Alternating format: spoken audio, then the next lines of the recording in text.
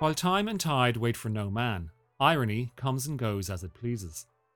Back in the 1940s, two films were made, both called Gaslight, both adapted from the same play of the same name, and yet, while one enjoyed box office success and earned a brace of Oscars, You've been forgetful lately. Forgetful? Well, losing things and... Oh, now, don't look so worried, Paula. It's nothing. the other languished for decades, rarely seen and all but forgotten. Oh, nonsense, Bella. You know perfectly well how you imagine things. Don't say that. I have been better the last 2 weeks, haven't I? What do you mean? You know very well what I mean, but I've been trying so hard. More recently, however, that neglect has been corrected, and it is the once forgotten edition that is now the more revered. The stage play Gaslight opened to critical and popular acclaim in London's Apollo Theatre in 1938. Its author, Patrick Hamilton, had already achieved considerable success as a novelist, his books focusing on contemporary English life. Patrick's brother Arthur was also a novelist, and it was his book, To Be Hanged, published in 1930, that inspired Patrick to pen a new plot set in Victorian London. Or to be more precise, it was the illustration Arthur's publisher Doubleday decided to use on his dust jacket that provided the spur. It showed a gaslight being dimmed, and that simple image prompted a story of Bella Manningham, a young newlywed who falls victim to her murderous husband, Jack. The play begins with Jack doting over Bella as they set up house in Pimlico's Angel Street. But soon, Bella is experiencing bouts of confusion and forgetfulness, and Jack fears she is going insane. The melodrama becomes a mystery when it is revealed that years before, the house had been the scene of an unsolved murder, motivated, it has long been assumed, by the search for unfound diamonds. Then, through the inquiries of an old, diligent detective named E.G. Ruff, we soon learn that Jack is the killer, who has returned to the house with the intent of finding the prized gems. What about the brooch? Brooch? The one I asked you to wear tonight. The one that didn't go with your dress. It's upstairs in my room. More lies. It is. It must be. It's only mislaid, Paul. You've hidden it away in one of your mad dreams. I have not. If it's gone, someone else has taken it. Someone else. We see about someone else.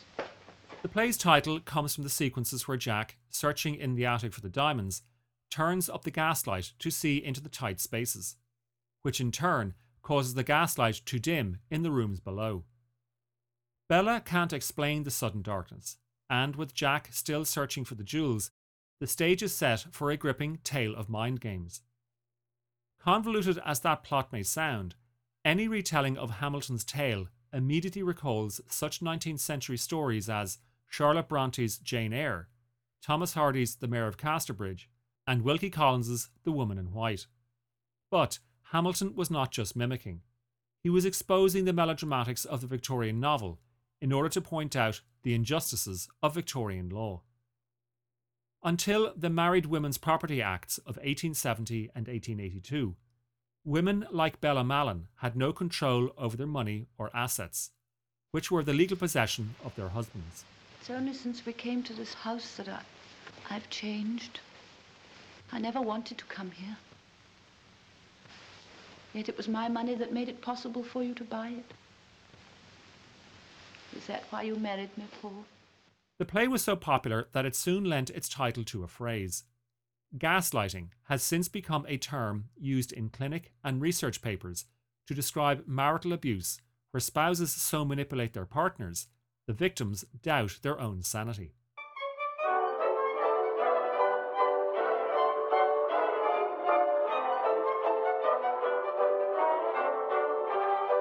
Hamilton's production enjoyed a 6-month run in London's West End, after which it transferred to Broadway, where it was renamed Angel Street and played to packed houses for a further 3 years.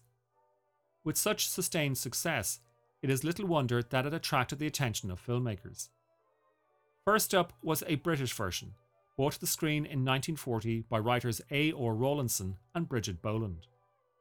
While Boland's greatest success would not come until the 1950s, when she shared credit with several others on King Vidor's adaptation of Tolstoy's War and Peace, Rawlinson's greatest success had come a few years earlier, when he had provided Alfred Hitchcock with the scenario for his 1934 picture, The Man Who Knew Too Much.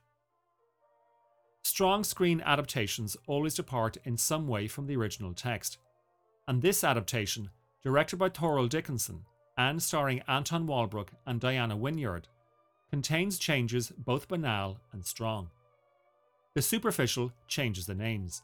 Jack and Bella Manningham now become Paul and Bella Mallon. The potent change is the way Bella is portrayed. Hamilton drew her as a young woman whose vigorous and inquiring mind stems from her classical education. In Rawlinson and Boland's scripts, and through Wynyard's performance, Bella becomes a defenceless innocent, much more vulnerable to her husband's mind games. And portrayed by Anton Walbrook, there is a clear sense of sexual sadism in Paul's cruelty. Oh, Bella. Don't cry. You'll spoil your looks. And I wanted you to look very beautiful tonight. Keeping an eye on Angel Street box office returns, Columbia Pictures quickly purchased the remake rights with a view to it being an ideal vehicle for their female star, Irene Dunne. But Dunne said no to the project, so Columbia sold the property on to Metro-Goldwyn-Mayer. The only problem was that with the British adaptation already in existence, MGM had a rival product to contend with. To solve the situation, MGM summarily set out trying to have all prints of Dickinson's films destroyed, which is not only a bizarre instance of attempted movie murder, but also a bewildering instance of cinematic vandalism. Thankfully, though, MGM's conspiracy failed and a few prints survived. The reason for this nefarious scheme was that MGM planned Gaslight as a big-budget prestige picture, with two-time Oscar-nominated director George Cukor guiding a cast made up of Ingrid Bergman, Charles Boyer, Joseph Cotton, and in her first screen role, Angela Lansbury. Cukor's film is some 20 minutes longer than Dickinson's, indulgently and needlessly departing from Hamilton's play. Once more, the names were changed, Jack and Bella Manningham becoming Gregory Anton and Paula Asquith. Another alteration provided a contrived setup where the woman killed at the start is Paula's mother, which means that Gregory is now marrying the daughter of the woman he murdered, all in order to get his hands on the jewels. And how does the script contrive to have Gregory marry Paula? Her mother was a famed soprano singer, with Gregory an aspiring pianist, and it is through Paula's talents as a singer that she meets Gregory, or rather that Gregory contrives to marry her. A more plausible decision was to lower the age of the diligent detective, E.G. Ruff, now called Brian Cameron. Making him younger meant that he could be a romantic interest for the distressed Paula. He isn't here. My husband isn't here. I know that, Mrs. Anton. It's you I want to see. Go away, I'm ill. I can't see anyone. Elizabeth, stop him. I didn't ask him to come. I didn't want him to come here. My name is Brian Cameron. You mustn't come here. Go away. Oh, not until I've given you this. Look at it. Look at it, please.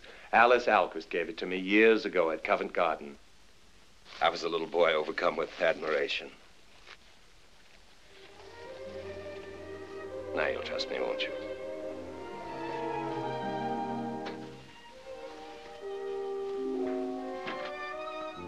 And that pretty much sums up the MGM version. Where Dickinson had established a dark sexual undercurrent, Cukor neutralised it with a comforting chance at cordial romance. However, what both versions do sustain is an interesting ending where the abused wife turns the tables on her homicidal husband by pretending to be the insane woman he has long told her she is. Quick, Bella. Cut the rope here. Take the knife. Knife? What knife? Are you suggesting This is a knife I hold in my hand. Have you gone mad, my husband? Or is it I who am mad? Yes, of course, that's it. I am mad.